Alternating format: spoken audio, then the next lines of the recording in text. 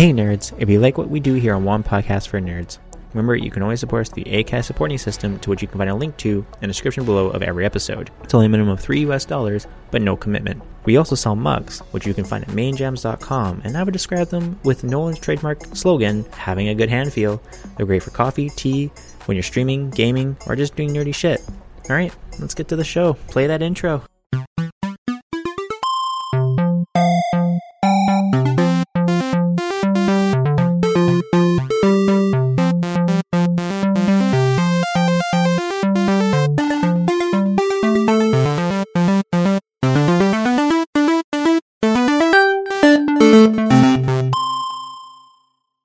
What's up, everybody, and welcome to the second episode of One Podcast for Nerds, our nerdy video game podcast. This is the place where we talk about video games, music, and golden oldies of the frustration variety. I'm one of your hosts, Andrew, and I'm excited to be here with you, the listeners, and talk about video games. I'd like to introduce my co-host, Austin. I think this is going to be a good episode, Dale. Yeah, Dale. Who the fuck is Dale? You know, it's the same thing as Bob from like the NFL? No? Okay, anyways, go ahead. No. Yeah, I'm going to keep going. Okay. And Nolan. Yep. How's it going, Nolan? I'm doing pretty good over here. Yeah? Got some wife jokes? No, please don't. No, right now I'm dealing with my girlfriend. Wow, fair enough. And lastly, our producer, Bones. Bones. Bones. Oh my god, are you going to do that every episode? I'm okay with it. it. It reminds me of Infinity War when his name. Yeah, when they all die. Hey, just so you know, one day I might want you to do the when you did your audition. Star-Lord. When you did your audition, when you did your audition, I think I'd like you to one day do it on the show. Yeah, when you for the company in Kelowna. Your monologue? Oh, like Book It Talent? Is that what you're talking about? Yeah. One day you gotta do that. You gotta do it for us one day. I think that'd be sweet. I'd be into it. Are you talking about a monologue? You want me to do a monologue? Yeah, when you did your monologue from the what was it? It was the ending of the group therapy scene with Steve Rogers in Endgame. No, it wasn't Steve Rogers. It was Banner and. I'm pretty sure I know what the monologue I did was. Okay. No, it wasn't that. You didn't do that. I wasn't there, I know. All right, moving on. We have a great show for you today. We'll be talking about sales and numbers regarding Nintendo Switch, one of my favorite Netflix originals getting canceled, which I'm pretty sure won't be just my favorite. How PlayStation is selling consoles at a loss. Your PS Plus Gold and Xbox Gold free games. This is a place where we as gamers come together, have a good time, and create wicked memories. But we, the hosts, want to be able to be in contact with you, our listeners. And this can happen by subscribing to our Patreon account, where you'll be able to participate in our polls, conversations on the message board, and ask us questions that you would like to be answered on the show. This can be done for an easy $4 a month or $5 Canadian. If you don't want to be a Patreon subscriber, that's okay. You can always do a one-time donation on Anchor. By supporting us, you'll allow us to work on new segments, help us create more content for you, the Patreon subscribers. We have fun stuff coming down the pipeline this year, but stay tuned to hear more about that. If you're not able to support us, that's also okay. You can still listen to us for free on many of the podcast services available around the world. So with all that being said, let's get this show on the road. Let's get to the news. Nintendo Switch. Please do that in future episodes. I would love it so much. Nintendo Switch has surpassed the 3DS sales over a 4-year period. This is from GameIndustry.biz. The firm Nintendo revealed in its last financial report that 79.87 million Switch devices have been shipped worldwide. The console is currently Nintendo's 5th best-selling machine behind the Nintendo DS with 154 million, Nintendo Wii 101.6 million, and the Game Boy, which will probably forever be my favorite, 118.7 million, and the Game Boy Advance 81.5 million. Nintendo estimates that the Switch is sitting at around 74. That refers to actual consumers buying the console from a retail store. So basically that 79.87 million is shipped, hasn't been sold. So they're estimating about 74 million have actually been purchased by consumers, which would be me. And that is a lump sum of both the Switch and the Switch Lite. So It's kind of a drop off though from like the other consoles because they all sold like over 100 million.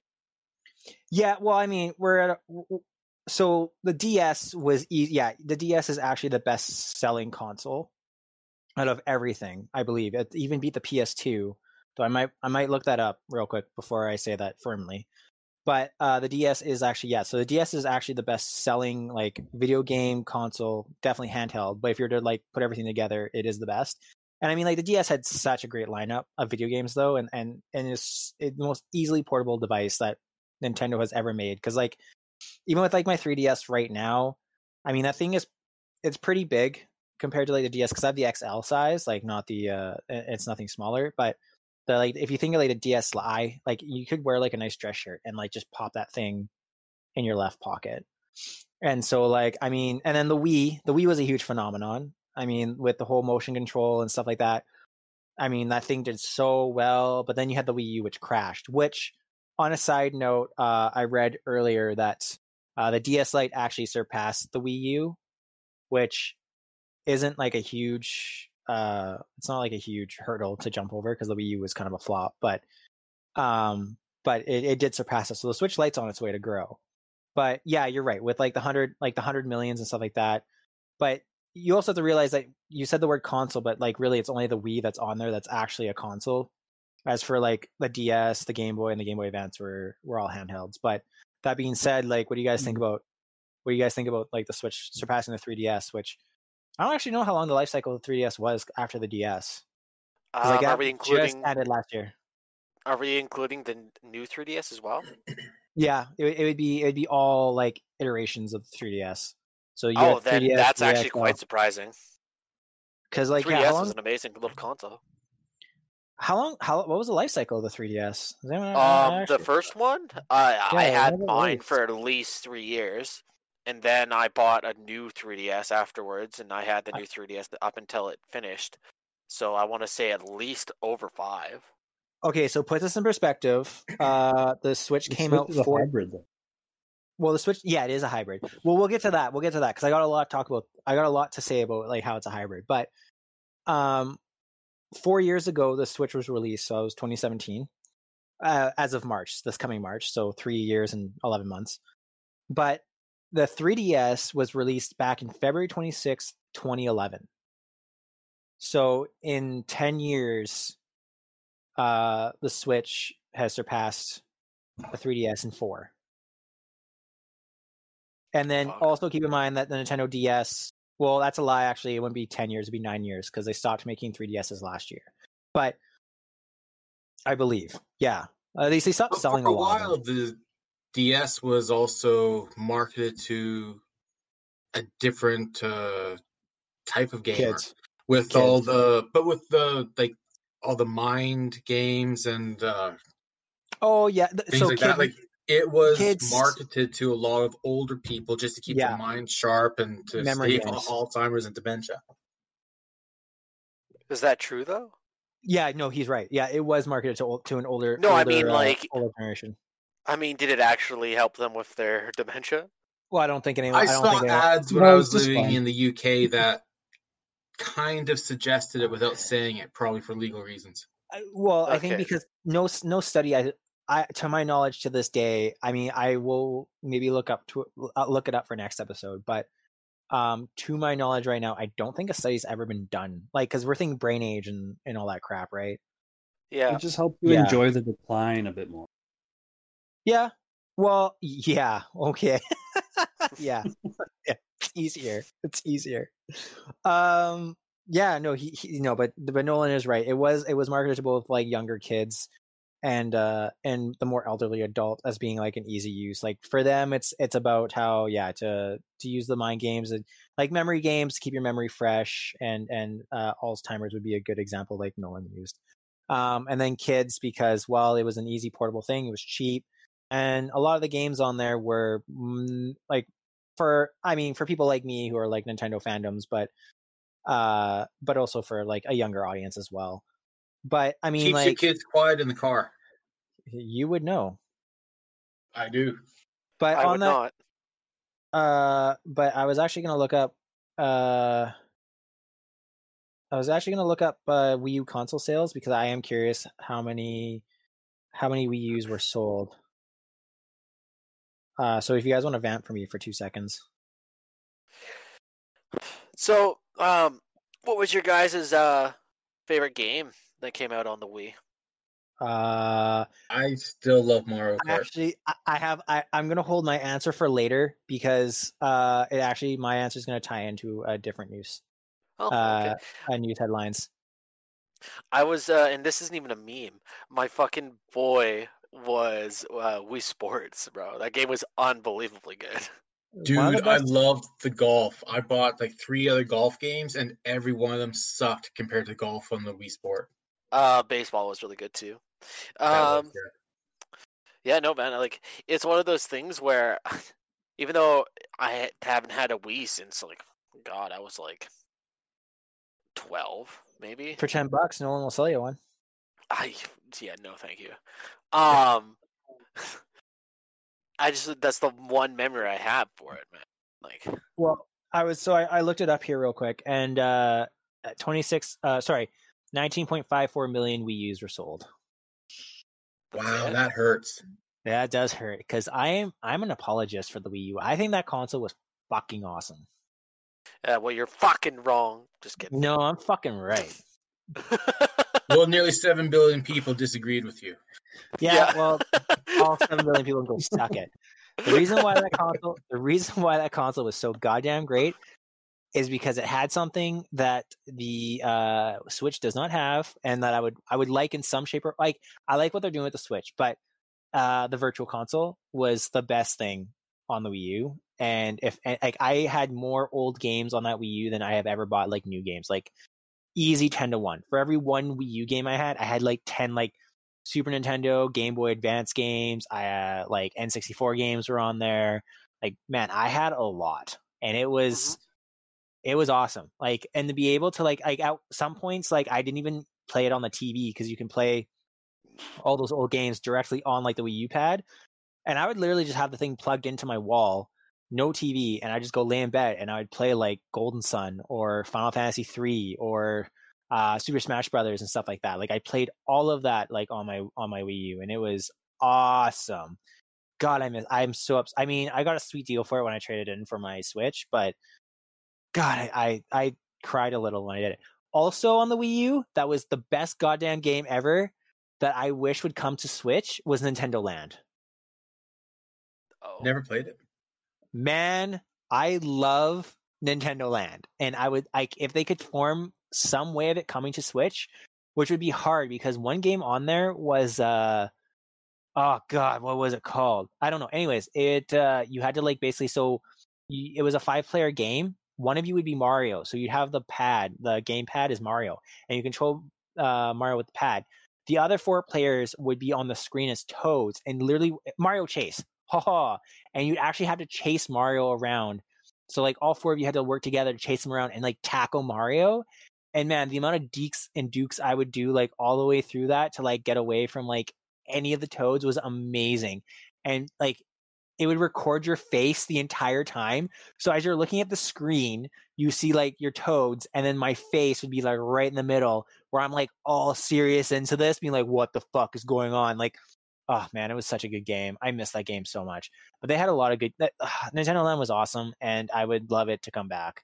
19.54 million people know what I'm talking about. So that's all that matters. Okay, apparently, on February 4th of this year, 2021, Super Nintendo World theme park in Osaka, Japan, opened. I thought they pushed it back. I don't know. I just pulled it up here. Maybe this is wrong. Have you watched the trailer for that? I thought that was delayed. Yeah, it looks fucking great.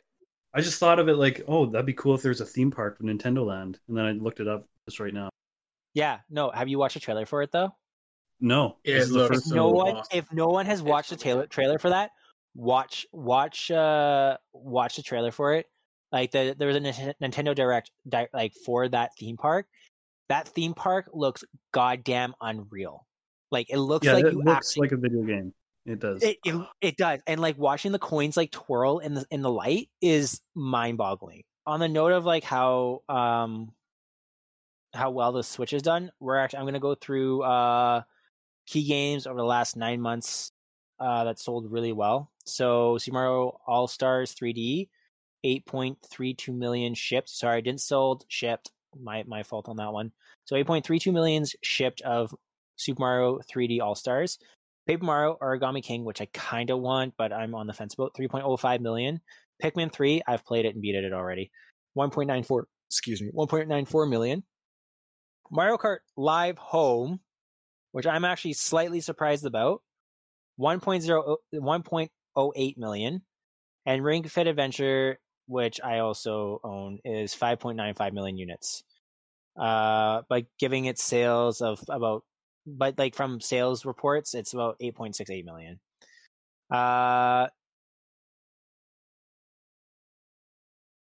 So Nintendo says that there have been 29 titles which have sold over 1 million units on Switch during the fiscal year so far. Granted, we're in a pandemic, so some games obviously would be like Animal Crossing. Mario Kart 8 is still the best-selling Switch game. So yeah, there's. I mean, given the pandemic, I'm sure Switches were so hard to find during this year or last year. Sorry. I mean, like I had a friend looking for one, and man, it took him probably 4 months to find one. Fuck, eh? Yeah, it was hard. Well, Nolan, you wanted one, and you were having a hard time, weren't you? Yeah, I had to buy mine off of some sucker. Yeah. Yep. Well, that guy was an idiot. Yeah, but you know what? I hear he has good hair. I've heard He otherwise. does have good hair. I have heard otherwise from a lot of people. A lot of his ex-girlfriends, actually. Thanks. Yeah. Don't know what that means. Yeah, but I hear they're mean people. Might be true because they did leave him, and he's a pretty good guy. So. Yeah. Fuck you, Yeah. Janice, you bitch. All right. So moving on to a next one. So I know this is a video game podcast, but I had to cover this because I include this in our Nintendo section because it's Nintendo related. Nintendo reportedly canceled a live-action Zelda Netflix series and a Star Fox claymation, and this comes from IGN. News of the prospective live-action Legend of Zelda series. This Netflix. Wow, I cannot read today. This is from IGN. News of the prospective live-action Legend of Zelda series with Netflix hit headlines back in 2015. So this is an old story. When a person familiar with the matter reportedly told WSG that the streamer had described the upcoming show as a Game of Thrones for a family audience, with a story that would have follow Link's conquest to save Princess Zelda and the land of Hyrule. However, little more was said after that. So basically, a streamer had familiarity with it and was just like, "Yo, guys, heads up, Zelda's coming out." After it hit headlines, Nintendo probably freaked out and pulled the plug on all of their projects. So, regarding the Star Fox claymation, I couldn't find much about it, but I'm assuming something similar. Like, I guess because like there was conversation between people and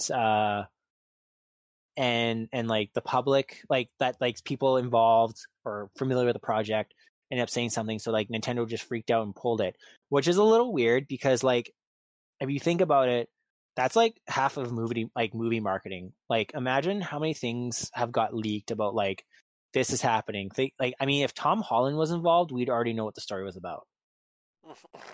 So that just makes me think maybe those leaked that leaked story just got some really bad reception.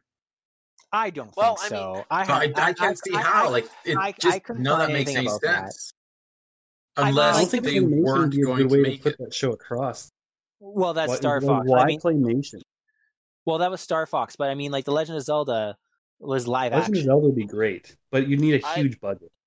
I don't know, man. Think about it. Your protagonist. Okay, go on. Oh, sorry, go on, Austin. I was about to say, for the live action one for Zelda, I don't really care because usually live action Netflix shows tend to be either hit or miss, right? Like not all of them are going to end up being Witchers, right? But for the claymation, the Netflix like animation party has been silently hitting out of the park for like the last 3 series they released. So it's a really big blow to get the Star Fox show taken out. I think my But only why issue with it, claymation? I mean, that game was sold on the type of like how 3D it was and the animation of it. Like, why make it claymation? Because Nolan, you got to remember, Jesus. there's a lot of animation out there now. It's not back when anime coming over to America and like the North America for the first time, where it was kind of like hush hush and you got made fun of for enjoying it, right? So there's a lot of regular anime out there, so they're probably trying to do something to stand out. I actually think I fall under that group of the hush hush anime because I don't really care much about anime at all. Though I will say that Some anime is really awesome, though. I will say though that if they did so my issue with this is if they did Zelda as an anime, I think I'd be way more inclined. But doing this as a live action where literally your protagonist does not speak a goddamn word is a little weird. Yeah, and Because then you have to script it, and like, where do you draw on? Like, how do you create that personality where you don't have anything like that in the game? Well, no, but even with Breath of the Wild, like you have to realize that the whole concept of Zelda is that, or a Legend of Zelda is that you are Link. Like you are like when they made that game, the reason why he's silent is because you are that person. Like you are playing as Link. Like you are the protagonist. So like the way you want to do things and the way things happen is like it's kind of like your own personal reaction. Like the way the story goes is how it and the way it makes you feel is ideally how the way Link is supposed to feel. And that's why he So it would actually have never to says a be word. a Netflix series, but on VR. God future damn, of that Netflix would be good. That would be I was good. just about to say it would be like maybe if they want to do that, maybe they just make it like canon that Link's a mute, like can't talk. I mean, they could. There's nothing stopping them from doing it. I think it would just. I would be slightly opposed to it. I don't know. Like, I would be more. Actually, that's a lie. I would probably take that over him not over him speaking. I think if he was to speak, that would actually ruin it more for me. Yeah, so they just have him do sign language and just have his companions randomly know sign language. And then you just teach a bunch of innocent children how to speak sign language. Yeah, just like that. It's a learning show in the end. Yeah, Nolan? but like I was. Sorry, he hasn't said anything for a while, so I figured I'd pull him in. Did any of you ever watch the old Zelda cartoons? I did. He talks in there, doesn't he? I know he does. Yeah. No, he doesn't. I don't think he does. I don't know now. I'm actually pretty sure he doesn't. It could be like The Mandalorian, where he takes his helmet off like at the end of every season, and just at the end of every season of Zelda, he says one word, and it's like, oh wow. At the end of like 6 seasons, he has one sentence down. Yeah, it's just like Zelda hot babe. That's all he has to say. I mean, let's be honest. That's the camera slowly zooms in on his face, direct address, and he says one word. I am currently looking up Legend of Zelda cartoon, and I am going to see if he actually speaks because I am super goddamn curious. And usually there's an ad. Of course, there's an ad. Why? Oh, pause. Sorry, guys. So, I wish I could play it for everybody, but I can't. It's just subtitles of his thoughts. To keep us a little on track here. I can't hear it. Yeah, to keep us a little on track here. I'm really disappointed about Star Fox, but like I was saying before, Netflix's track record for live action shows aren't exactly amazing. Well, and Marco Polo was super good. It was, but it just didn't ever. It didn't hit with a lot of people, though. No, so I mean, to say that it's not. So to say that it's like it's a hit and miss. It's definitely a hit and miss with like a lot. Like if the majority of people aren't watching it, then yeah, they'll get rid of it. But hold up, though. Hold up. So I just want to. I actually want to I want to stoke the fire here. So Now Jonah brought up something really awesome. Is that Nintendo Land's As opening. usual. As usual, Nintendo Land's opening. Who's Nintendo Land opening with? It's Universal What do you Studios. mean? Oh, do we all think that maybe A Zelda movie. that maybe Nintendo wanted to actually like make better relations with Universal than with Netflix? Like, do you think maybe because Universal found out, or there's a relationship between like Universal Studios and Nintendo that like when Netflix came into the picture that it ruffled some feathers? Because like That's possible. That makes let's a be lot of honest. sense. Let's be honest. Like game leaks are pretty bad. Like when a game is leaked, like it's pretty bad. So you can argue that like Nintendo overreacted in that sense because like I mean like let's be honest, like Assassin's Creed Origin was like found out about on a plane, wasn't it? Mm-hmm. Like it was leaked on a plane. Yep. Like a guy just opened his laptop and Assassin's Creed Origin was there, and the guy next to him was like, "Oh, you're hey, making what's Assassin's up?" Creed Origin?" Yeah, like so it got leaked that way. And then, but like I mean that was pretty big. But I mean Ubisoft is a bad example because everything leaks.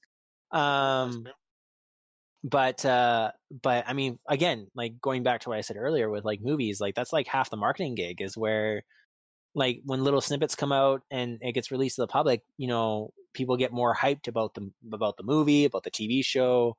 I mean, like when like well, I mean, think about like Spider-Man 3 that's coming out, and like how like reports are coming out that like that Tobey Maguire is going back in it, Andrew Garfield's in it. I'm sorry, I don't remember the actor who played Octavius in Spider-Man 2 is coming back into it. Yeah, he's gonna be in it. Cameos. Yeah, Yes, so you like gotta and like how remember hyped. you're naming like a very popular series, right? There's other leaks that come out all the Zelda, time that though. people hate.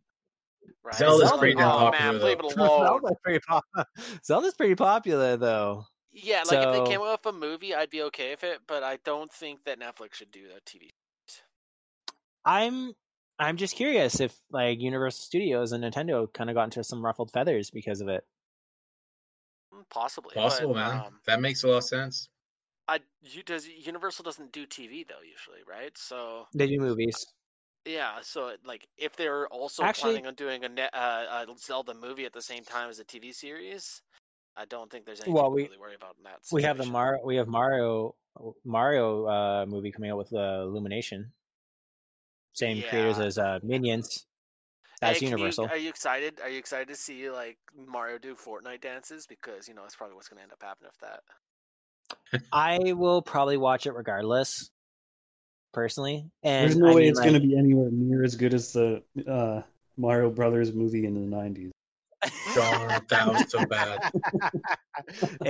If Yoshi isn't a real goddamn dinosaur and like Bowser's not some weird like skull like horned dude, I'm gonna be really upset.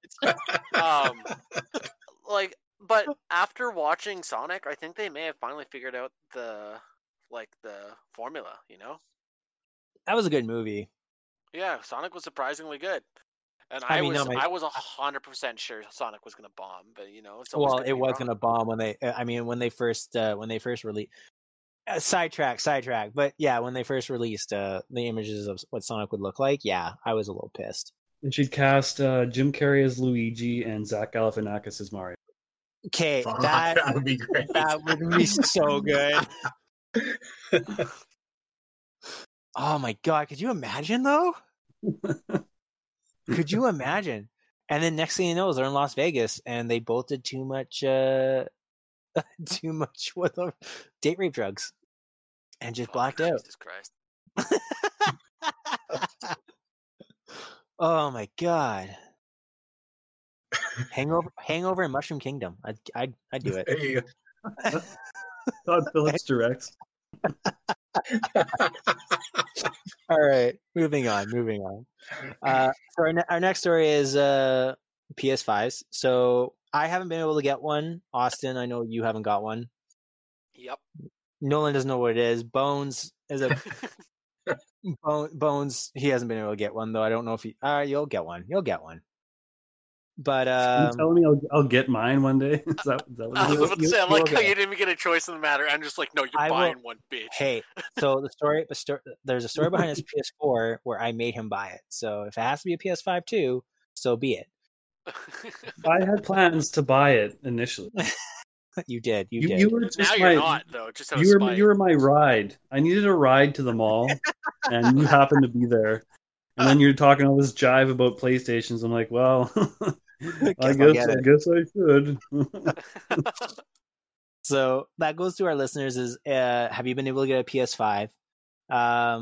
This is from Polygon. Sony shipped more than 4.5 million PlayStation 5s.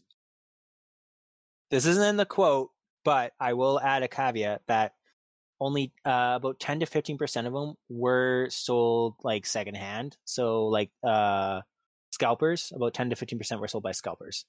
Yeah, I hate those guys. Fuck those guys. Oh, fuck them indeed. I'm going to continue after I'm done burping my beer. From the console's November 12th launch to the end of the year. But it look at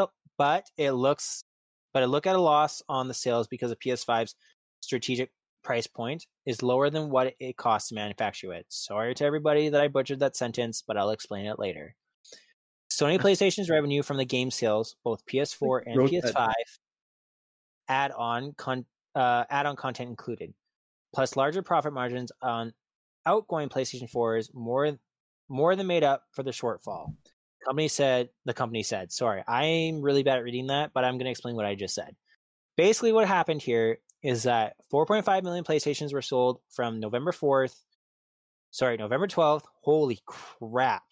From November 12th to the end of the year. So that's November 12th to December 31st. I'm trying really hard. But for the strategic price point, which is like here in Canada, you can do it. It's $5.99 for a disc console, and it is $4.99 for a discless console. As to the States, it's $4.99, $3.99. So obviously, there's $100 difference between them and us. But for them to be competitive with Xbox, because the Xbox Series X launched at again here $5.99, States $4.99, but then they had the Series S at here it's $350, $449 right here, and then $349 in the States. Yeah. So because of the sales point to be competitive, like their sales price that they sold it at, PlayStation was selling it for less than what it cost to manufacture it. But them saying in here that with PS4, PS5 add-ons, and like the software, so like games and all that stuff, it made up more than enough to like make up that loss. So basically, PlayStation makes more off its games than it's making more off its games than it is its consoles. Mm-hmm. So isn't that what happened with the PS4 when that was first launched? Yeah, it was. I think they were losing. I don't know how much they're losing now. I think it's about $50. Again, I'm spewing shit. If you, the listeners, want to go look it up, please do. I'm spewing shit, but I'm pretty sure it's $50 for PS5 that they're losing right now. But for the PS4, it was only $20. Yeah, but even if it's $50, they'll make that back so fast off the customers. Yeah, it's not. And to be fair, like, I mean, we're in a pandemic, so is that to say because like manufacturing is so low that costs of those products have gone up, right? Supply and demand, like possibly. Yeah, they will become cheaper to make in the future. Yeah, well, I mean, again, like PS4, again, like if you think about it, like what was it? 2 years ago, they were offering a PS4 with 3 games. Yep. So, I mean, yeah, it will become cheaper to make. But I know when this whole thing started and like the shortfall was happening, it wasn't just because of the manufacturing process, because I believe PlayStation and Xbox are using some of the same parts, but a lot of the parts that they're using are also used in smartphones. Yeah. And so when you have like, and I mean, like I'm an Android user, so Samsung came out with their Samsung 21. So there's like, you got like a million phones being made right then and there. So that eats up into the supply. But again, like their software makes up more than enough for it for their loss, and that makes sense. I mean, they have a lot of first party releases. That's also true. The whole point of releasing it at a loss is for market share, because the number of users they have. The more users they have, the more they're going to make monthly with all their different revenue streams going into it. Honestly, though, I guess their share price would increase because they'll have more customers. and for the you gotta remember, yeah, they might be losing $50 on a console, right? But like every person who's gonna go out there is probably gonna buy an extra controller at like $90 to $100. I don't know how much the PS5 controllers cost right now, but you gotta the guy remember, only cost $5 to make. yeah. So peripherals are cheaper to make. Yeah, so they're probably going to be making that up in other different segments of their stuff, not just games. It could be controllers. Yeah, no, you're right. You're right. You're right. Accessories like the remotes. Yeah, no, exactly. Again, yeah, you both are right. So peripherals, I'm sorry, I should have mentioned that earlier, but you guys nailed it on the head there. Yeah, so the peripherals, obviously, they do sell more than what it costs to make. So they do make money. They do make more money on the peripherals and on their software than they do on the actual console. Apparently, they come with a nice set of headphones. I don't know if they come with the headphones. I think you have to buy those separately. Oh, a review I watched said it came with it. Yeah, you're talking about the 3D headphones, right? Yeah. No, you buy those separately. Yeah, but they are supposed to be super good. Though you don't. I've been reading up on it. You don't actually. You don't. There's some good third-party ones out there too that still have the same 3D audio. That being said, again, I'm not a PlayStation 5 user, so I can't say for certain if the settings for like how the audio works is a little different if you use their headphones compared to when you if you use like a third-party one.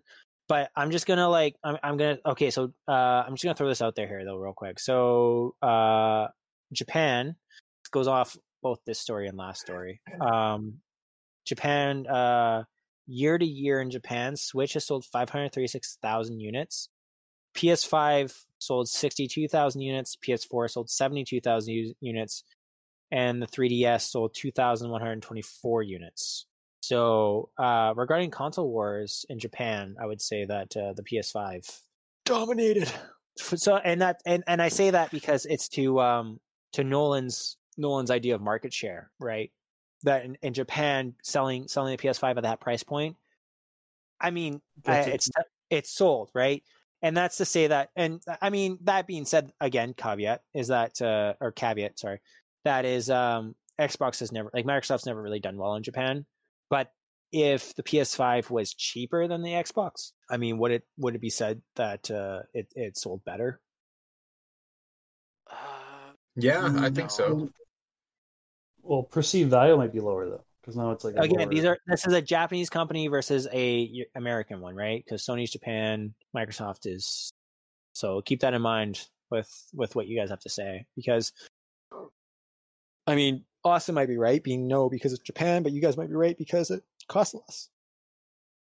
My God, you're right. I'm drinking a really nice beer, and if they want to pay me, sound like a nice beer.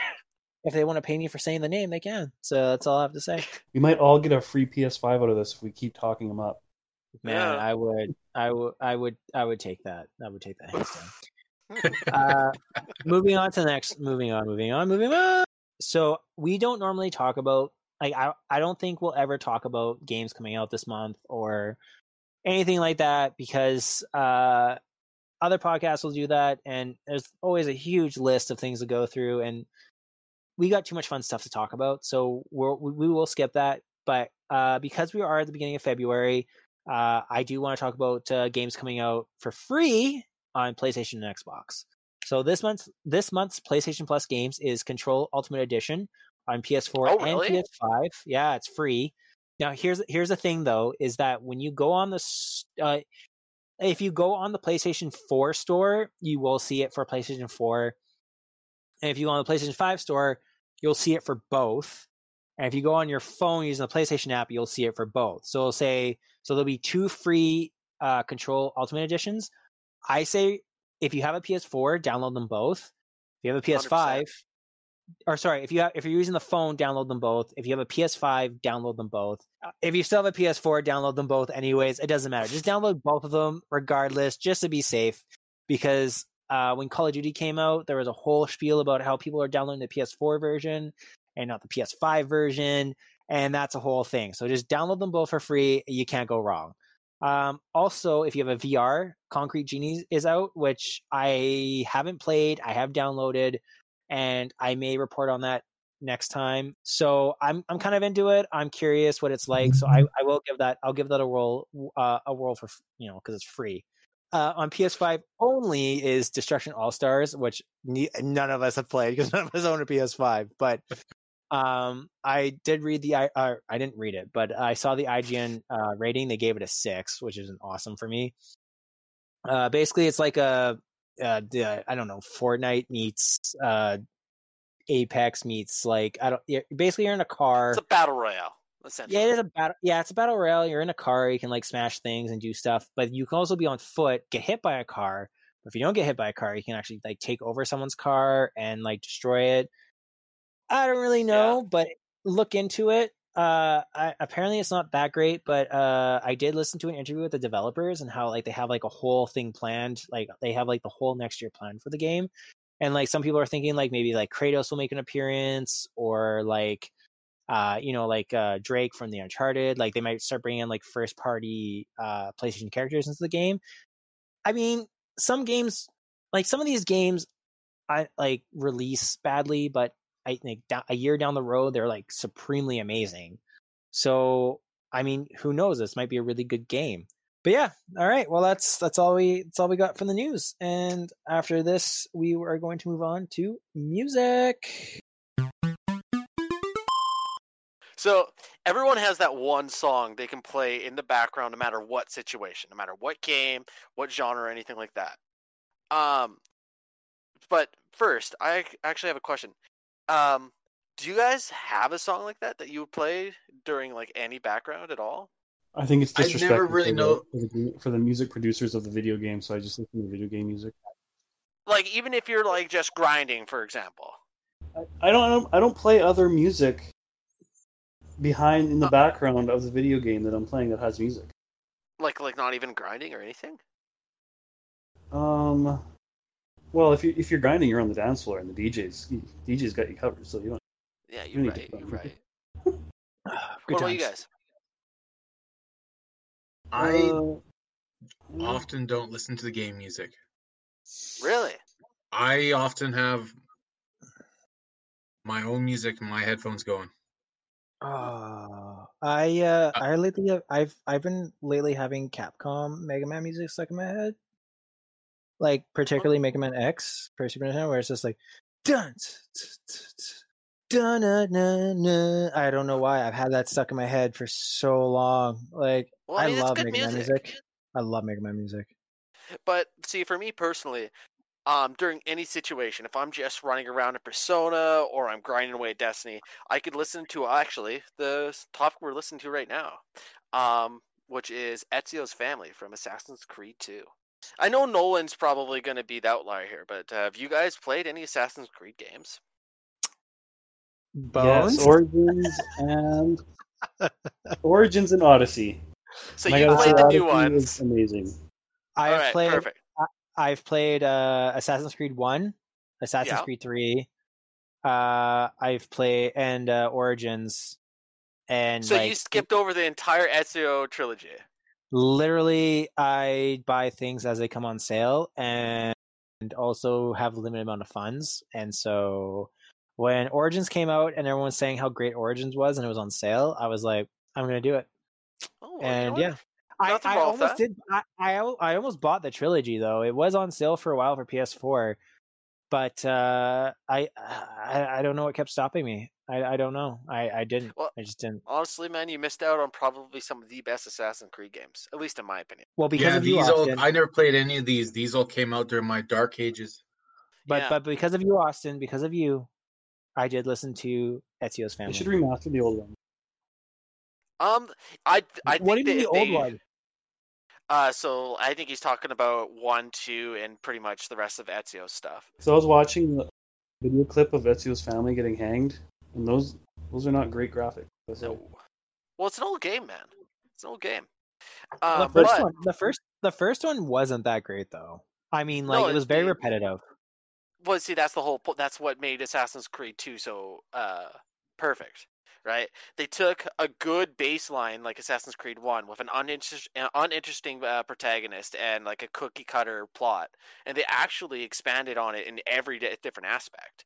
Like Assassin's Creed 2 is an absolutely phenomenal game, but for me, the thing that really sold that game was its music, and the musical composer Jesper Kyd.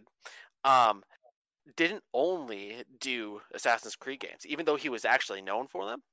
He he was directly in control of the but he's actually known for other games. He's did the first 4 Hitman games. Oh, He did really? all yeah. He did he also Okay. did all 3 Borderlands. Oh, really? Right? So he hasn't been around for a super long time, but No. he has done some real fucking banger games, guys. Well, Borderlands pretty popular, so for sure that for me Yeah. personally. The Nice pun. real fun fact is, Jesper Kyd did the first 4 Assassin's Creed games as well. So he did up until Revelations. So he did all of Ezio's stuff and all of Altair's stuff.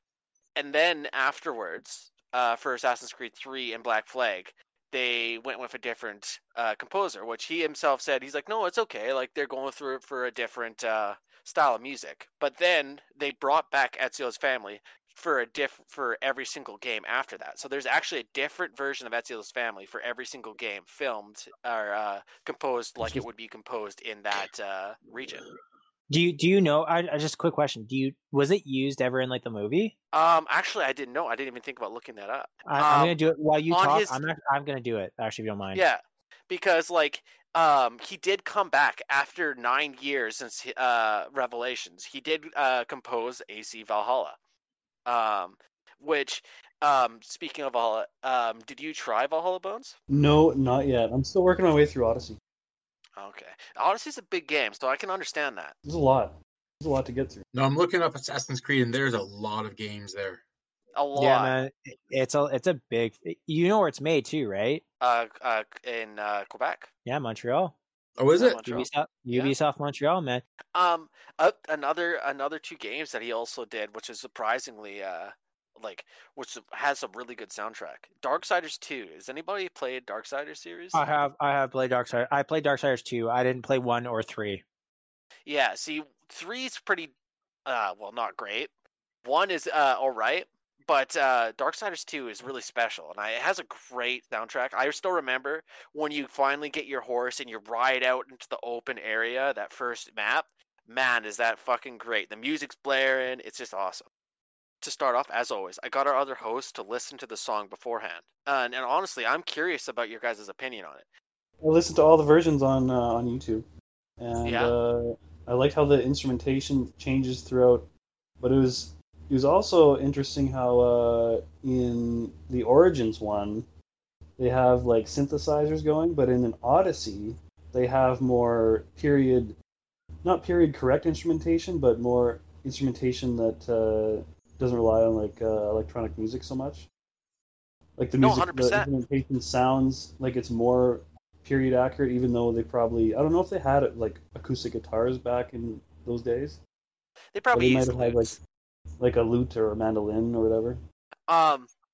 And like the Assassin's Creed Valhalla one is awesome too, man. They got like the Viking deep instead of the high the woman singing it. It's like this deep Viking, man. It's good. Yeah, it's more period correct type music. And then I noticed in the earlier versions of Assassin's Creed, they have like actual distorted electric guitar. Yeah. So I think they're getting more accurate to the time period with their instrumentation. That's what I noticed. And I'll actually get into the electric guitar. But Nolan, what do you think? I never played the game, but I listened to the song, and I thought, like for Assassin's Creed 2, I thought it was the music was beautiful, and you could hear that haunting singing from the woman there, and like just in the background of it, and it seems like a really atmospheric song to me, and it felt like listening to it, I could feel that there was some kind of like, I don't know, grief or something like that, and the end of it Inner was a bit turmoil. melancholy. And so then when I Googled Assassin's Creed 2 and looked up the plot of the game, it all made sense and it all really fit really well. Yeah. And like that's what I mean. It's a song that you can literally listen to in any situation. Like I literally listened to that song on the bus reading a book. But Andrew, what did you think about it? Well, I'm wondering if you lost your phone while listening to the song, reading a book, but I did lose my phone listening to this song actually reading the book. That's how euphoric those melodies are. You get Yeah. lost in them. I actually have to agree with a lot with Nolan said because yeah, he's right. Like with like when you listen to it, it's like listen to an opera, like an orchestra going for it, and then like yeah, you have that lady just saying the in the background and stuff, and yeah, you do get a sense of grief, or as you said, inner turmoil, where like Ezio's family is dealing with a dramatic loss or pain of some sort, and it's brought through in the song and in the music itself. So yeah, I have to say I do agree with honestly with a lot with Nolan, what Nolan said.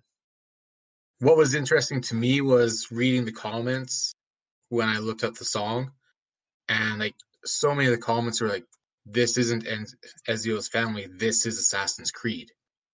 And actually, like, I'll get back the into whole that community later on. seems to, yeah, the whole community seems to just really take to that song, and Well, all the because different it's The same iterations of it. melodies used throughout each series. Well, that's because it actually was picked up afterwards to later become the Assassin's Creed theme. It's not just Ezio's theme anymore. So I just got a quick question on my part. Yeah, what's up? Well, so I'm not that far into Origins personally, and so I'm just curious, like, and I'm gonna sound like a real idiot about it, but like, in what part does it actually play in Origins that you hear it? The intro, like the main. Is it screen. actually the intro, like the main screen? Yeah. Yeah. Oh fuck, Every man! I'm gonna have to listen intro- harder next time I play it. I don't. So- I have to say I don't listen to the intro music that hard, It except also for Mega Man. it's just like the title card.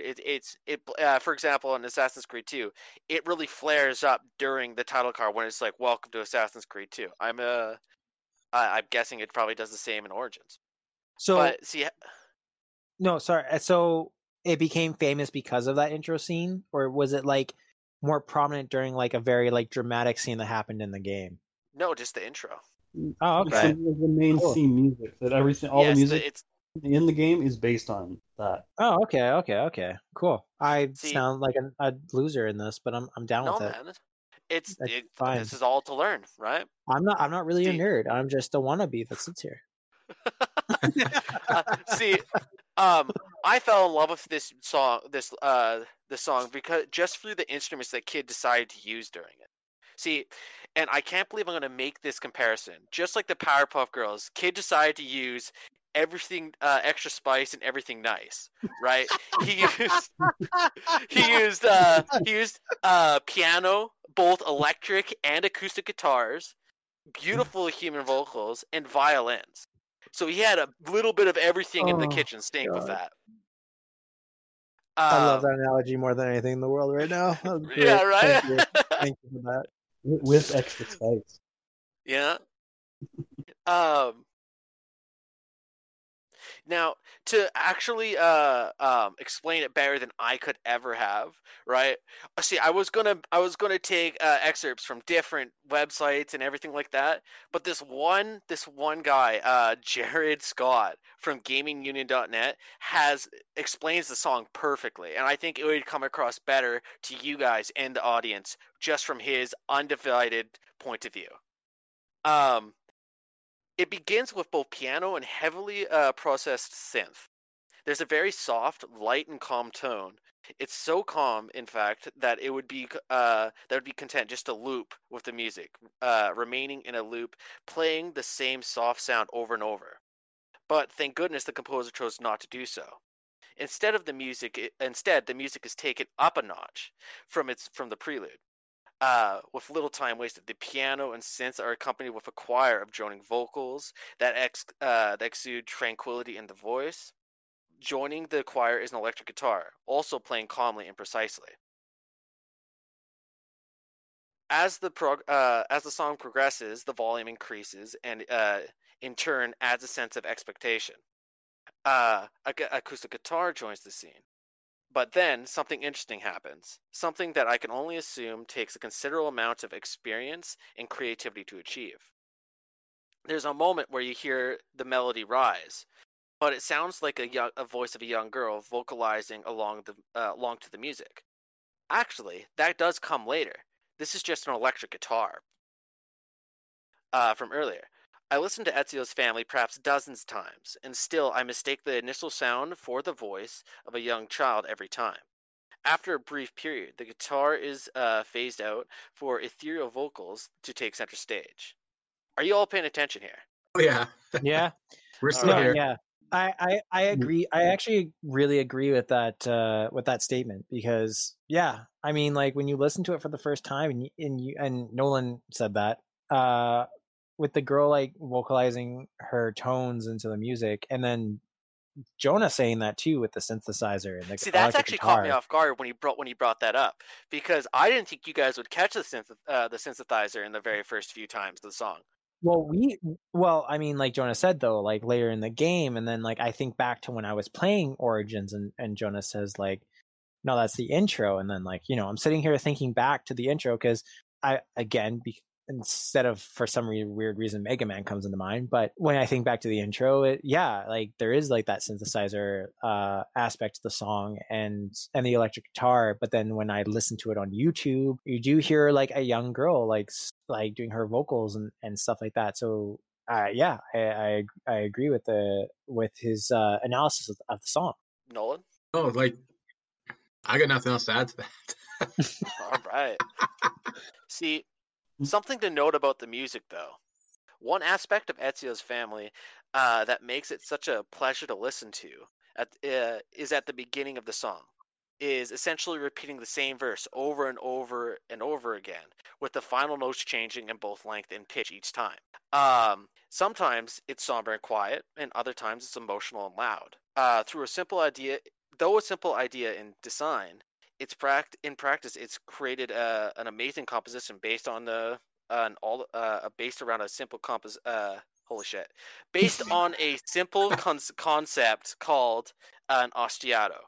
Before you guys ask, according to Google, in music, short melodic phrases repeated throughout a composition, sometimes slightly varied or transposed to a different pitch, a rhythmic ostinato is a short, constant repeating rhythmic pattern. Hold up, Jonah Bones. Yes. Is that correct?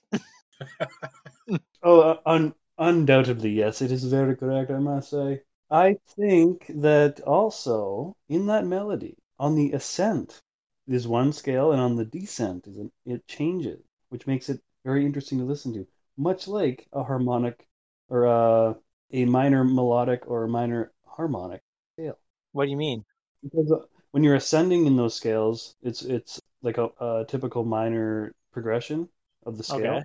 Yeah. step pattern, and then when you descend, it changes like this. Even like either the seventh is flattened, or like or in what were we talking about last time with the Final Fantasy? He flattens the fifth degree of the scale when he descends. So he plays the same scale going down, but then he flattens one or two of the notes.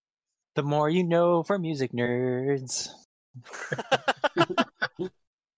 Can we make that our Pretty intro much for all this that section? went straight over my head.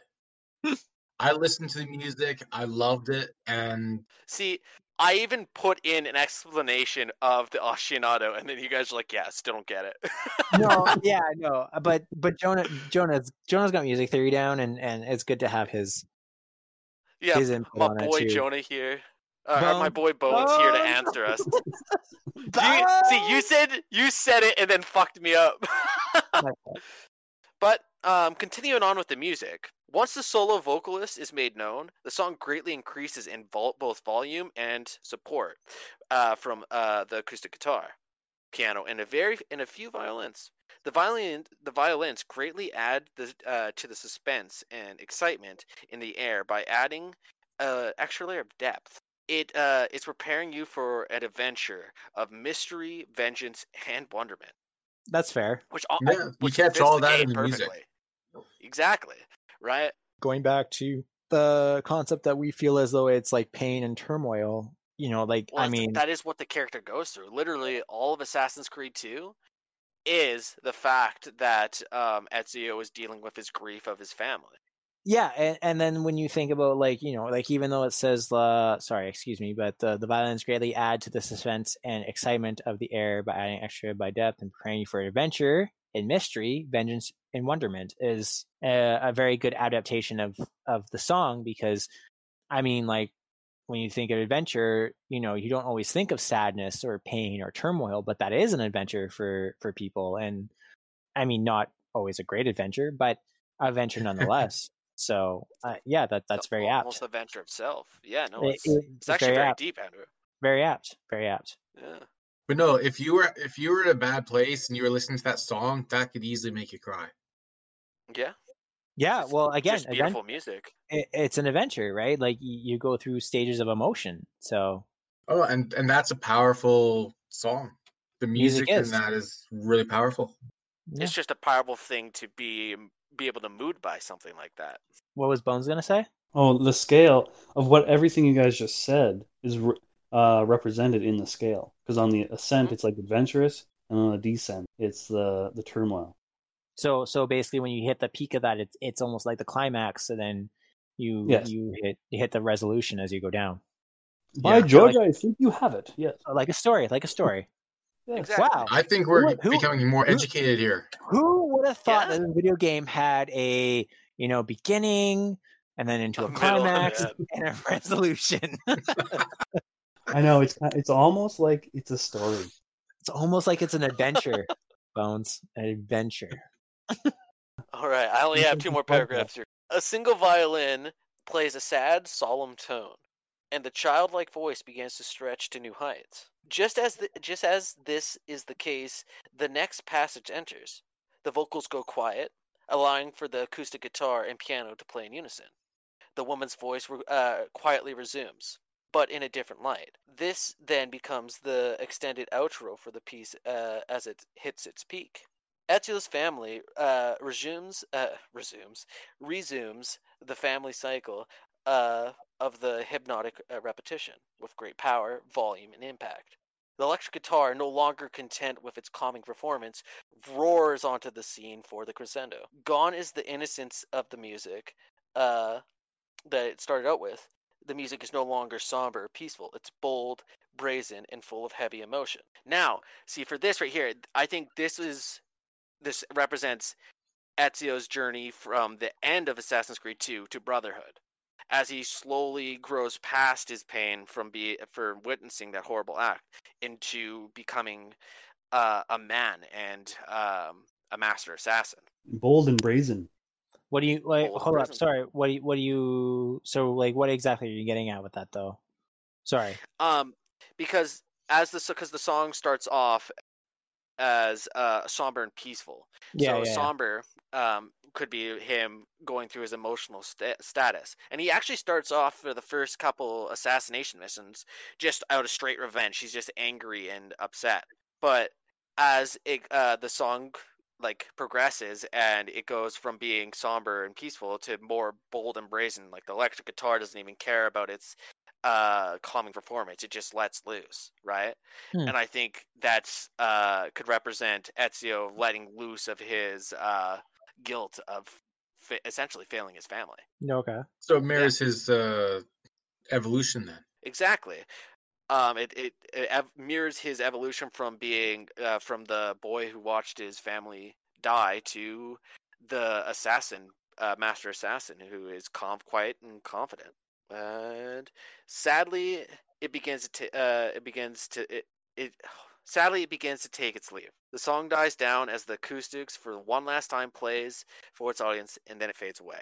So, that's the end of my boy Jared Scott from GamingUnion.net. I just have two more things, and I think they're really interesting points of views from the composer about how the song graduated from being just Assassin's Creed 2's main theme to Assassin's Creed's theme in general. This is from an interview done by Music Tech back in 2018.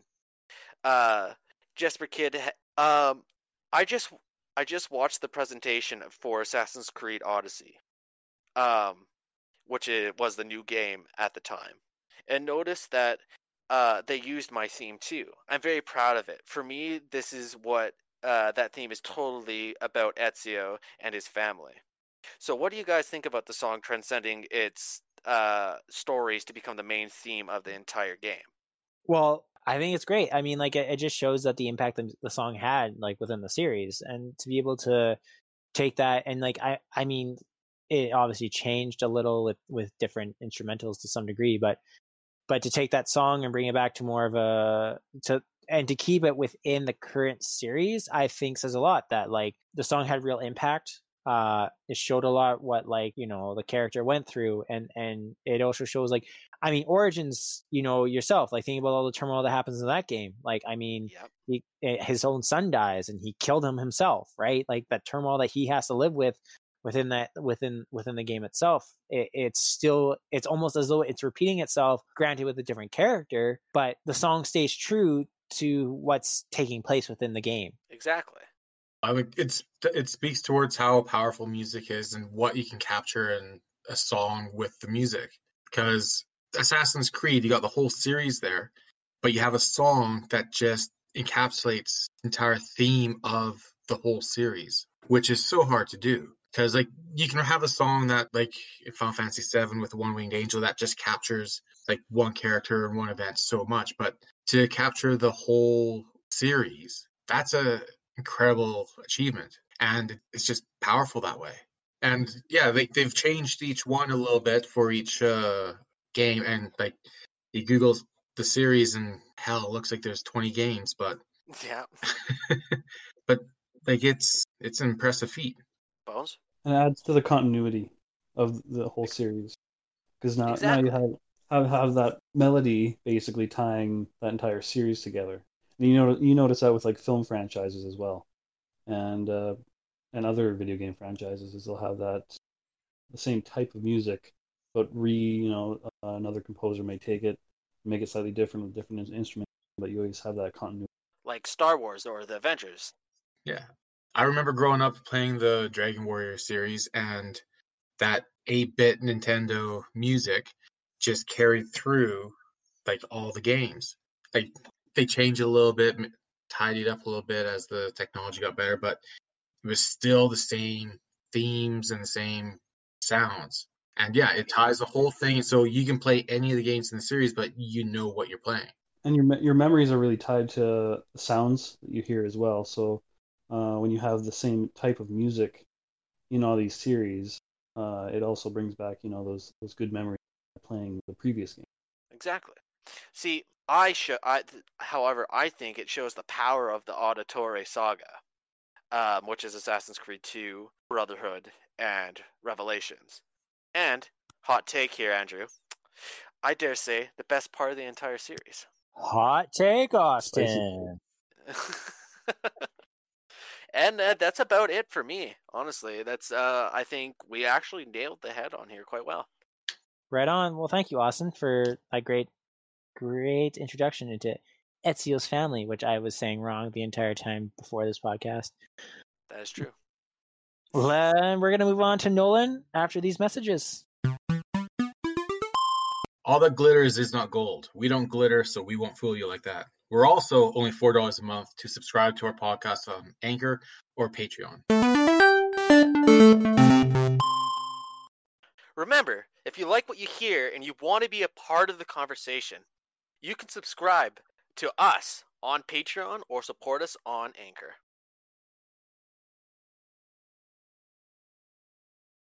Well, guys, today, the 6th of February, is actually the 30th anniversary of Street Fighter II being released. It was originally released as an arcade game, so in the arcade cabinet and all that. and it was then released later on in the year on the Super Nintendo. But Street Fighter 2 was a revolutionary fighting game that has been considered the grandfather of the fighting genre, and it's one of the most influential games of all time. It's also one of the highest grossing video games of all time, and it was the best fighting video game or best selling fighting game up until 2019. So this was released in 1991, and for 28 years it was the highest selling fighting game ever made. So, Nolan. Yep. What replaced it? I couldn't find that. Because the only game I could think of was Mortal Kombat. That's what I'm thinking. I think you're right. So we're talking about like the best-selling game. I mean, let's be fair though. Like Street Fighter was sold on everything, like for years to come. Like, I mean, you can get Street Fighter today. So yeah, I imagine. I mean, but Mortal Kombat has a lot more iterations. Like what Street Fighter? Street Fighter had a whole bunch of smaller ones and upgrades, but no, the Mortal Kombat series was much larger. Well, it was much it was much larger, but they're on like Mortal Kombat 11. I mean, yeah. Let's be honest. Like they went through a bunch of iterations. As for like, man, was there ever like a Street Fighter like 11? No. Well, it's because they keep re-releasing Street Fighter 4. Yeah, pretty much. So they came out with Street Fighter 2, Street Fighter 2 Turbo, Street Fighter 2 HD. Like there's so many different iterations of Street Fighter 2 on its own. And then you have like Mortal Kombat. Yeah, you got Mortal Kombat 1, 2, 3, 4, 5, 6, 7, 8, all the way up to 11, right? You do have Street Fighter 5 though, just to be honest. Yeah, but like I said, they keep re-releasing those 4 and 5 like in different modes.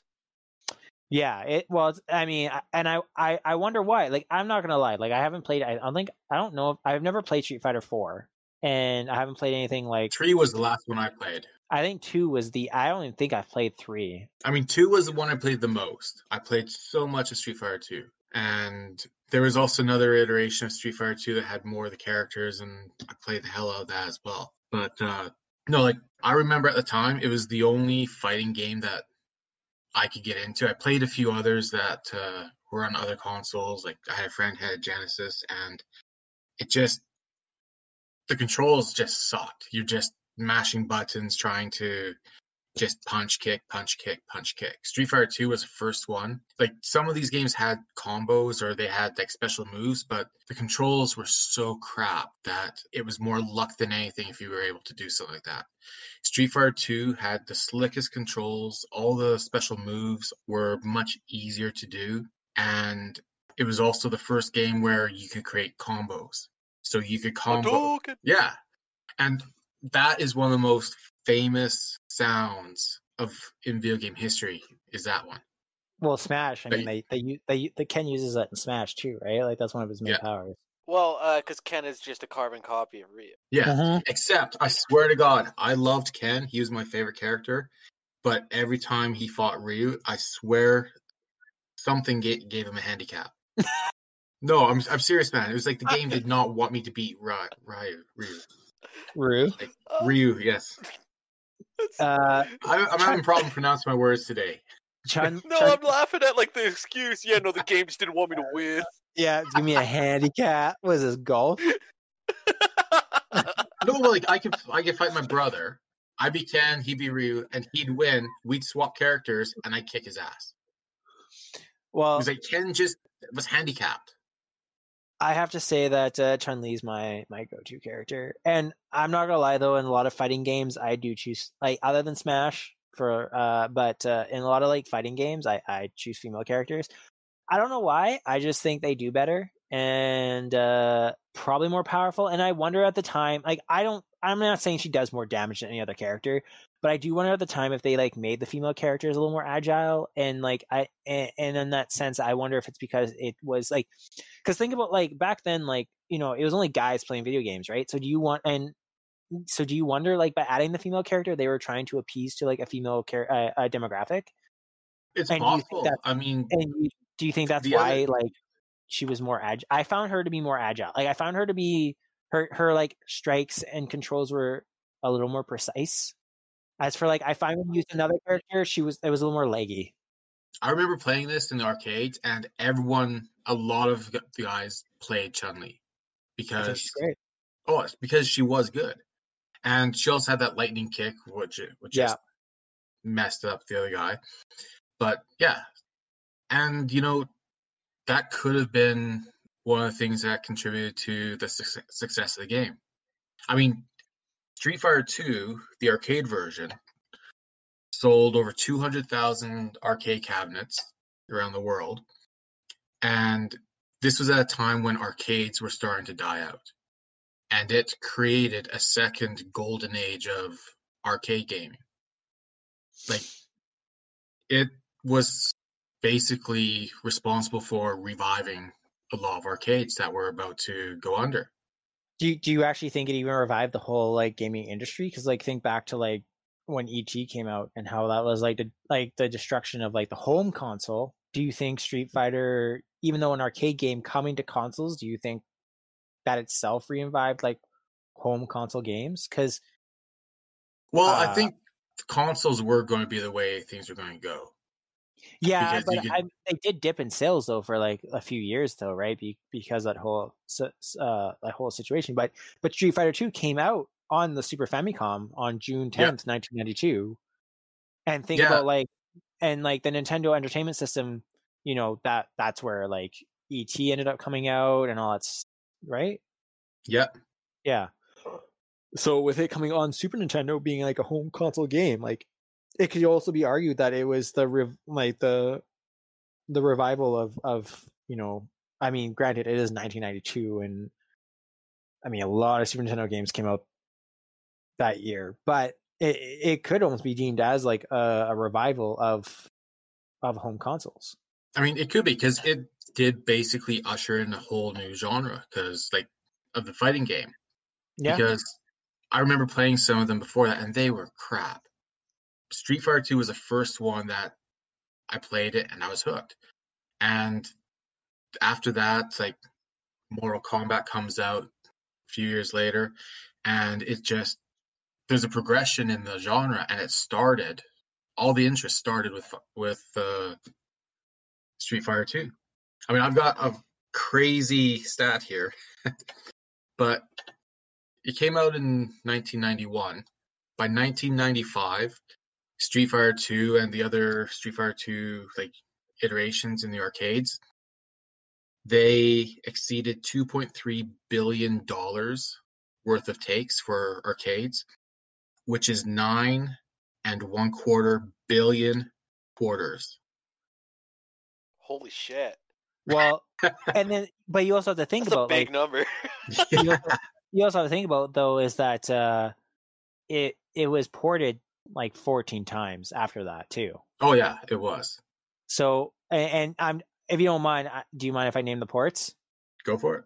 So it was ported. So originally it came out on the SNES in 1992, and then it was ported to Amiga, Atari ST, Commodore 64, Amstrad CPS, ZX Spectrum, PC DOS on 3 floppy disks, CPS Charger, Game Boy, Master System, Sega Saturn, PlayStation Mobile, PlayStation 2, Xbox, PlayStation Portable, so PSP on UMD, PlayStation 4, Xbox One, Nintendo Switch, and Windows. Yeah. And that's Street Fighter goddamn 2. You know what's really funny? Oh, also, sorry, it also came out on Wii U as a port, which was the original Super Nintendo version. Holy shit. But you know what's really funny here, guys? I only know about a third of what you just said.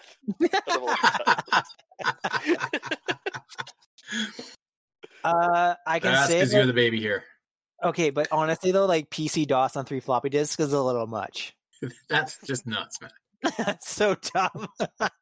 I mean, it sold 15 million software units and is estimated to have grossed over $10 billion in total revenue, which is why it was the third highest grossing video game of all time. I believe it. I believe it, man. Like, and also like think about it though. Like, remember, I don't know if we talked about this live, but we were talking about how like I don't remember, but we were talking about how Europe and its access to video games. I mean, like if you think about it, like it wasn't released in Europe until it came to like Atari and the Commodore and to PC DOS because they didn't really have Yeah. access to like Super Nintendo or the NES at that time, right? So like Europe never got into the franchise of Street Fighter 2 until 1992 when it ended up coming to all And you know. that was actually December 17th of 1992. There you go. So I mean, they hit a whole And the demographic game came right out that in year. 1991 in the arcades. So it's almost thinking about like how Europe never had access to all the previous like systems or like arcades. It's almost like wondering if like even that started the whole Europe sales, like how and like England and Ireland and all that stuff ended up coming so strongly into the video game industry with sales and stuff like that, as if it was because it came to PC, DOS, Atari, and Commodore. Because I know Commodore was very popular, and PC was also very popular in Europe, right? So because Rare is based in Europe, for anyone who doesn't know. Didn't know that. No. So, they have a whole shed full of 007 GoldenEye. Release it. Yeah, but I was always more of a Banjo-Kazooie guy. Doesn't matter. They got that too. But I mean, yeah. So, like Rare was releasing games there, prior to N64, but when Nintendo came into the picture, they got a bigger audience. So I'm just curious if that had to do with sales. That might be something I might look into. No, it could be because like it was like the other fighting games before that just weren't that popular, and just because they just weren't that good. What are the video like? What other like? Are we talking like Streets of Rage and like what like? Like, are we talking? Man, like, I remember like some one-on-one karate game. or... I remember a karate game where like you basically had like 2 kicks and 2 punches, and there was always lag, and it was just garbage, and like it So, was like, really hard to find. Like there just weren't any good actual fighting games. So because of like the diversity of moves and like the drastic combinations of buttons you had to hit, made Street Fighter appeal more to consumers than those games. Well, yeah, it was a lot more exciting to play because like you had to learn different moves and different combos for each character, which are hard. Which and so it gave you I something to work towards. So you had all of a sudden you had variety, which you didn't have before. Because instead you're playing like some karate guy who's got 2 punches and 2 kicks, and that was it. Now you got start off. The first games only had 8 characters you could play, and each one had different special moves that had different combinations to do them, and it was just more fun. And you're playing in the arcade, you got people watching you, or you're playing at home and your friends are watching, and like you pull off a move that maybe someone hasn't learned yet, or someone else has trouble doing. Like it gives you like a lot of satisfaction, and makes you more excited to kick someone's ass. Well, I was gonna say even too, like, man, was that the Netflix special High Score? And did you watch that? I watched some of it, but I didn't finish it. Oh man, so there was actually if I'm recalling properly, there was a section where a guy was really good at Street Fighter 2, and then he ended up taking a office job. Yeah. And he hated it, and his company ended up going into esports. Oh yeah. And because he was so good at Street Fighter 2, they actually asked him to coach Street Fighter 2 esports team in the game, like for players who play the game. And like it's amazing to think that how Street Fighter 2 ended up becoming that, like almost like ended up becoming into esports, and how popular it became. I also wonder like how bad was like Street Fighter 3 and Street Fighter 4, like for Street Fighter 2 to like dominate the whole series. Well, I mean, I think that it doesn't say that the other two are bad. I think it shows how good the second two are, because 3 is forgettable. Don't get me wrong, but 4, they made like 3 different versions, or 3 or 4 different versions of Street Fighter 4. They did. Yeah, fuck man. I think I remember Street Fighter 4 for whatever the fuck it came out for at the time, which I believe Street Fighter 4 came out in like the 360 PS3 era. Okay, that would make sense. Yeah, it's definitely not PS4. Because now they're in Street Fighter 5. Yeah, you're right. And that's what I was thinking about. I was thinking about Street Fighter 5 actually. Because like, what was? Because yeah, like, I don't remember Street Fighter 5. I don't even remember. Yeah, Street Fighter 4 came out in 2008. And Street Fighter 5 came out when? 2008. 2016. Yeah, Shit. 2008 with Street Fighter 4. It was 11 2006. years after Street Fighter 3. And yet they're still making Street Fighter 2. Yeah. Yeah, Street Fighter 5. It's just a nostalgia thing for that, really. I don't think I don't know. I guess because like I also think maybe Street Fighter 2 does as well is because of for that like 16-bit, view and style. Like Oh, even there's if a you think, retro like, feel to it and a nostalgia factor. and Absolutely. like it ages so well. It does because Like- it has those combos, it has the special moves, and the graphics just look good. Like no matter how you turn it, like if you take a 16-bit game and turn it to HD, it still looks good. Mhm. yeah. And so it's easy to reproduce, especially being since like there's not much more like there's not much. I don't think there's much more you can do with the series unless you start adding like a bunch of characters and stuff like that. But like, keeping it the way it is and its prime, yeah, why not just remake it and just make it look more pretty? Because, I mean, people my age and maybe your age, maybe not Austin's, but like I cut my Feel teeth kind of targeted here. on that game. Like I'm sorry, that was what? I cut my teeth on that game when it comes to the fighting genre because it was the first one. Okay. And that's what got me hooked on when Mortal Kombat came out. I mean, the whole progression of Street Fighter 2 and the progression of Mortal Kombat, when you play one player, it's the same. You fight a bunch of random people, and then you got the set bosses. And Yeah. it's just like Mortal Kombat was basically just a copy of Street Fighter 2, just had blood and the finishing moves. So it was It an also was evolution. really popular. Oh yeah. So it was an evolution of what Street Fighter 2 started. And yeah, like everyone who loved Street Fighter 2 loved Mortal Kombat. And it's just like without Street Fighter 2, Mortal Kombat might not have ever happened. Or at least it might have happened later. Well, That's a scary thought. Isn't when it? was Mortal Kombat We might released? instead of Mortal Kombat 11, we might only have Mortal Kombat 6 right now. But like Street Fighter 2 was also like it was a huge cultural phenomenon because it's like some of the song or some of the music from it and some of the like the character sayings like Hadouken, those have been thrown into a lot of music, especially in hip hop. Like it's even been referenced in the lyrics by like some like Nicki Minaj and like a number of other hip hop artists. There's a website Who Sampled, which lists 80 songs that have sampled Street Fighter 2, and like some of them are Kanye West, said his name wrong, Jay-Z, Drake, Psy, like they've all sampled the music from Street Fighter 2.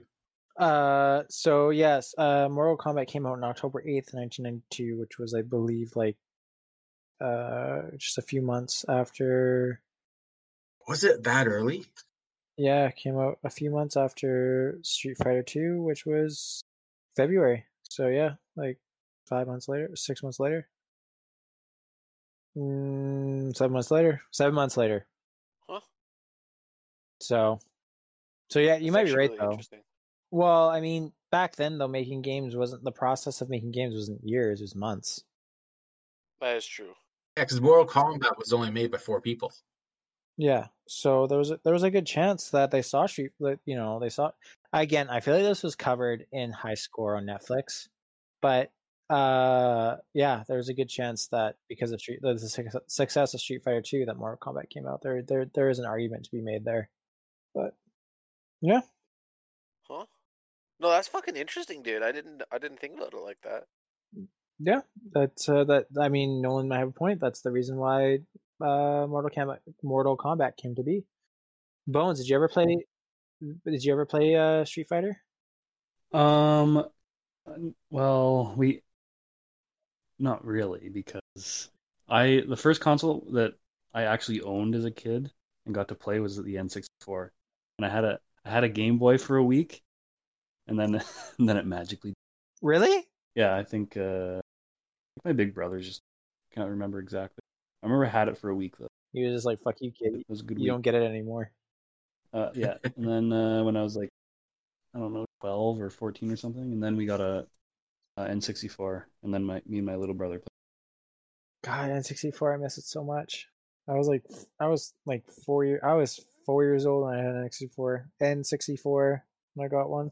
Oh, I just go to friends' houses and they had like a Super Nintendo with Mortal Kombat. Oh, really? So you're more familiar with Mortal Kombat than you are Street Fighter? Kind of. I mean, that was just when I like go to like friends' house. We didn't actually own What it. was the other game that came out that was for N60? Killer Instinct was the other one I'm thinking of. Yep.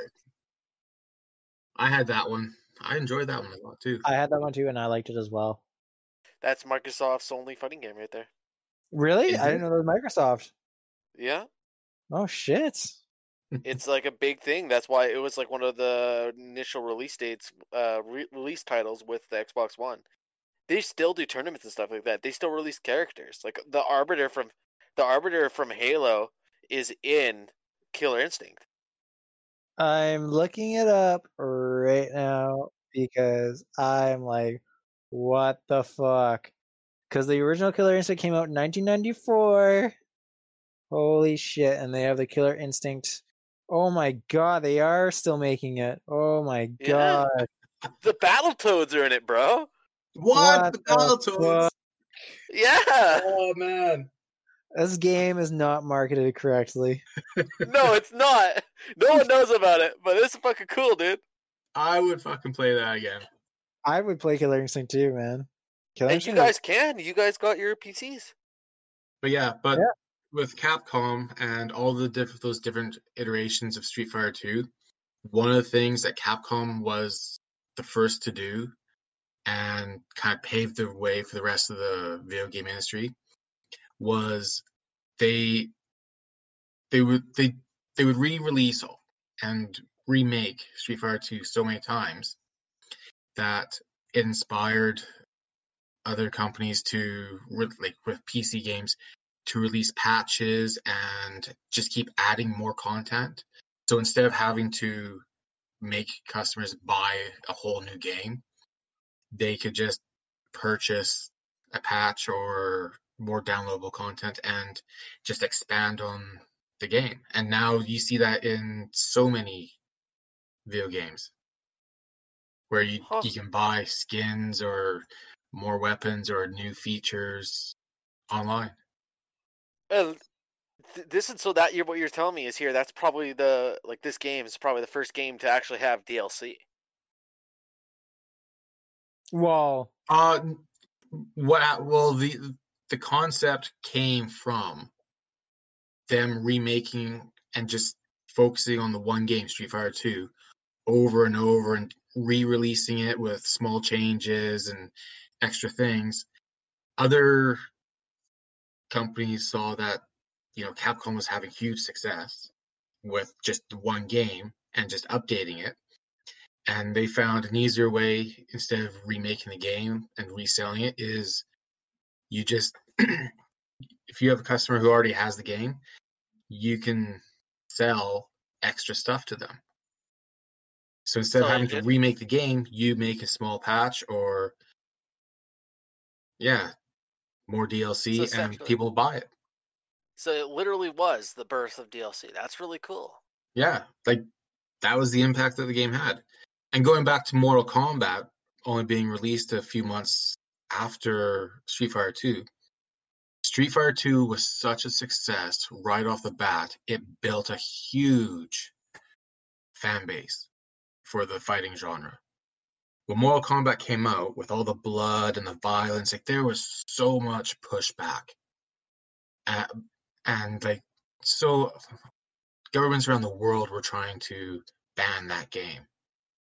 If there wasn't already that fan base from Street Fighter 2, that because Mortal Kombat was just Street Fighter 2 with more blood, it was basically the same thing. Without that fan base being so big, Mortal Kombat might have died. That's true. That's a good point.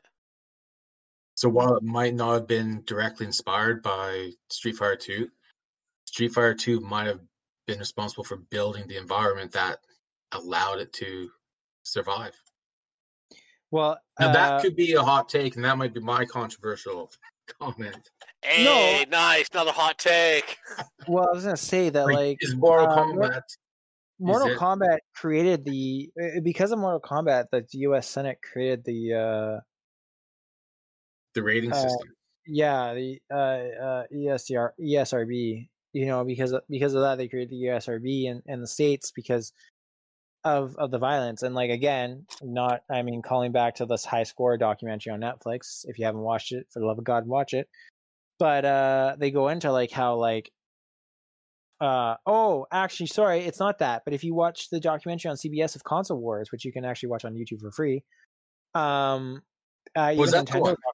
Yeah. So they also tackle it because that's when Nintendo ended up making the blood green and getting in a lot of shit for it, as opposed to Sega Genesis making it red and not getting in shit for it. But again, created the ESRB because of the violence, right? Because that's when the conversation started that like video games lead to violence, was when Mortal Kombat came out. And you can rip a guy's spine out. Yeah, and you can literally or throw them into like a bed of spikes. Yeah. So. Oh man, this has been actually a really interesting thing. I've learned so much during this. But yeah, so moving on to how awesome Street Fighter 2 is. What's everyone been playing? Honestly, it's pretty much the same. The new season of Destiny starts on Tuesday, which I'm excited for. But other than that, man, I've just been Destiny and Persona 5. I haven't really changed anything up yet. No? Nolan? I'm trying to finish Octopath Traveler on my Switch. I throw in some Broforce just for stress relief. And trying to... Yeah, I'm just playing through a couple old NES and Super Nintendo games on my Switch. Which ones are you playing? A little bit of Tecmo Bowl. So the next time I play you, I don't lose. Because that was really embarrassing. You never played that before, and I played hundreds of hours of that when I was a kid. And you kicked my ass. Man. As I never played anything but NHL on 360 and so on, so I was never into football yet. Shell. And then Bones. I know what you're playing. Assassin's Creed Odyssey. I'm currently in Elysium. I'm a double agent because I gotta play both sides in Elysium. You're a sneaky fucker. That's not sexual, by the way. And also Apex Legends. Yeah, that's right. With my dear friend Andy. So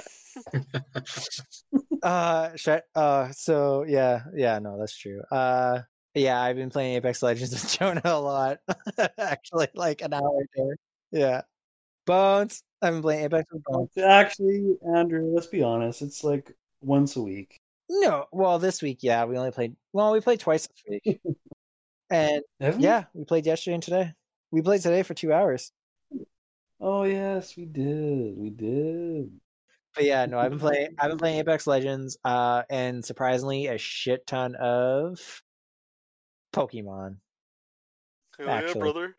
Yeah, I've been playing Fire Red and Yellow at the same time, which is contradictory to each other. But yeah, and then I'm playing a little bit of Origins, not a lot, and I think that's safe to say that's it. I think that's all we have for this episode, unless anyone wants to add anything. No, I think that's about all for me.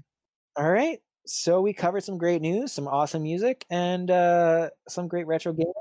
Yeah, that's all we have for today. And remember that you can always subscribe to us on Patreon or support us on Anchor. And thanks a lot for listening. So we all hope you have a great week. All right. Bye. Take care, all. Sayonara. Remember, if you like what you hear and you want to be a part of the conversation, you can subscribe to us on Patreon or support us on Anchor.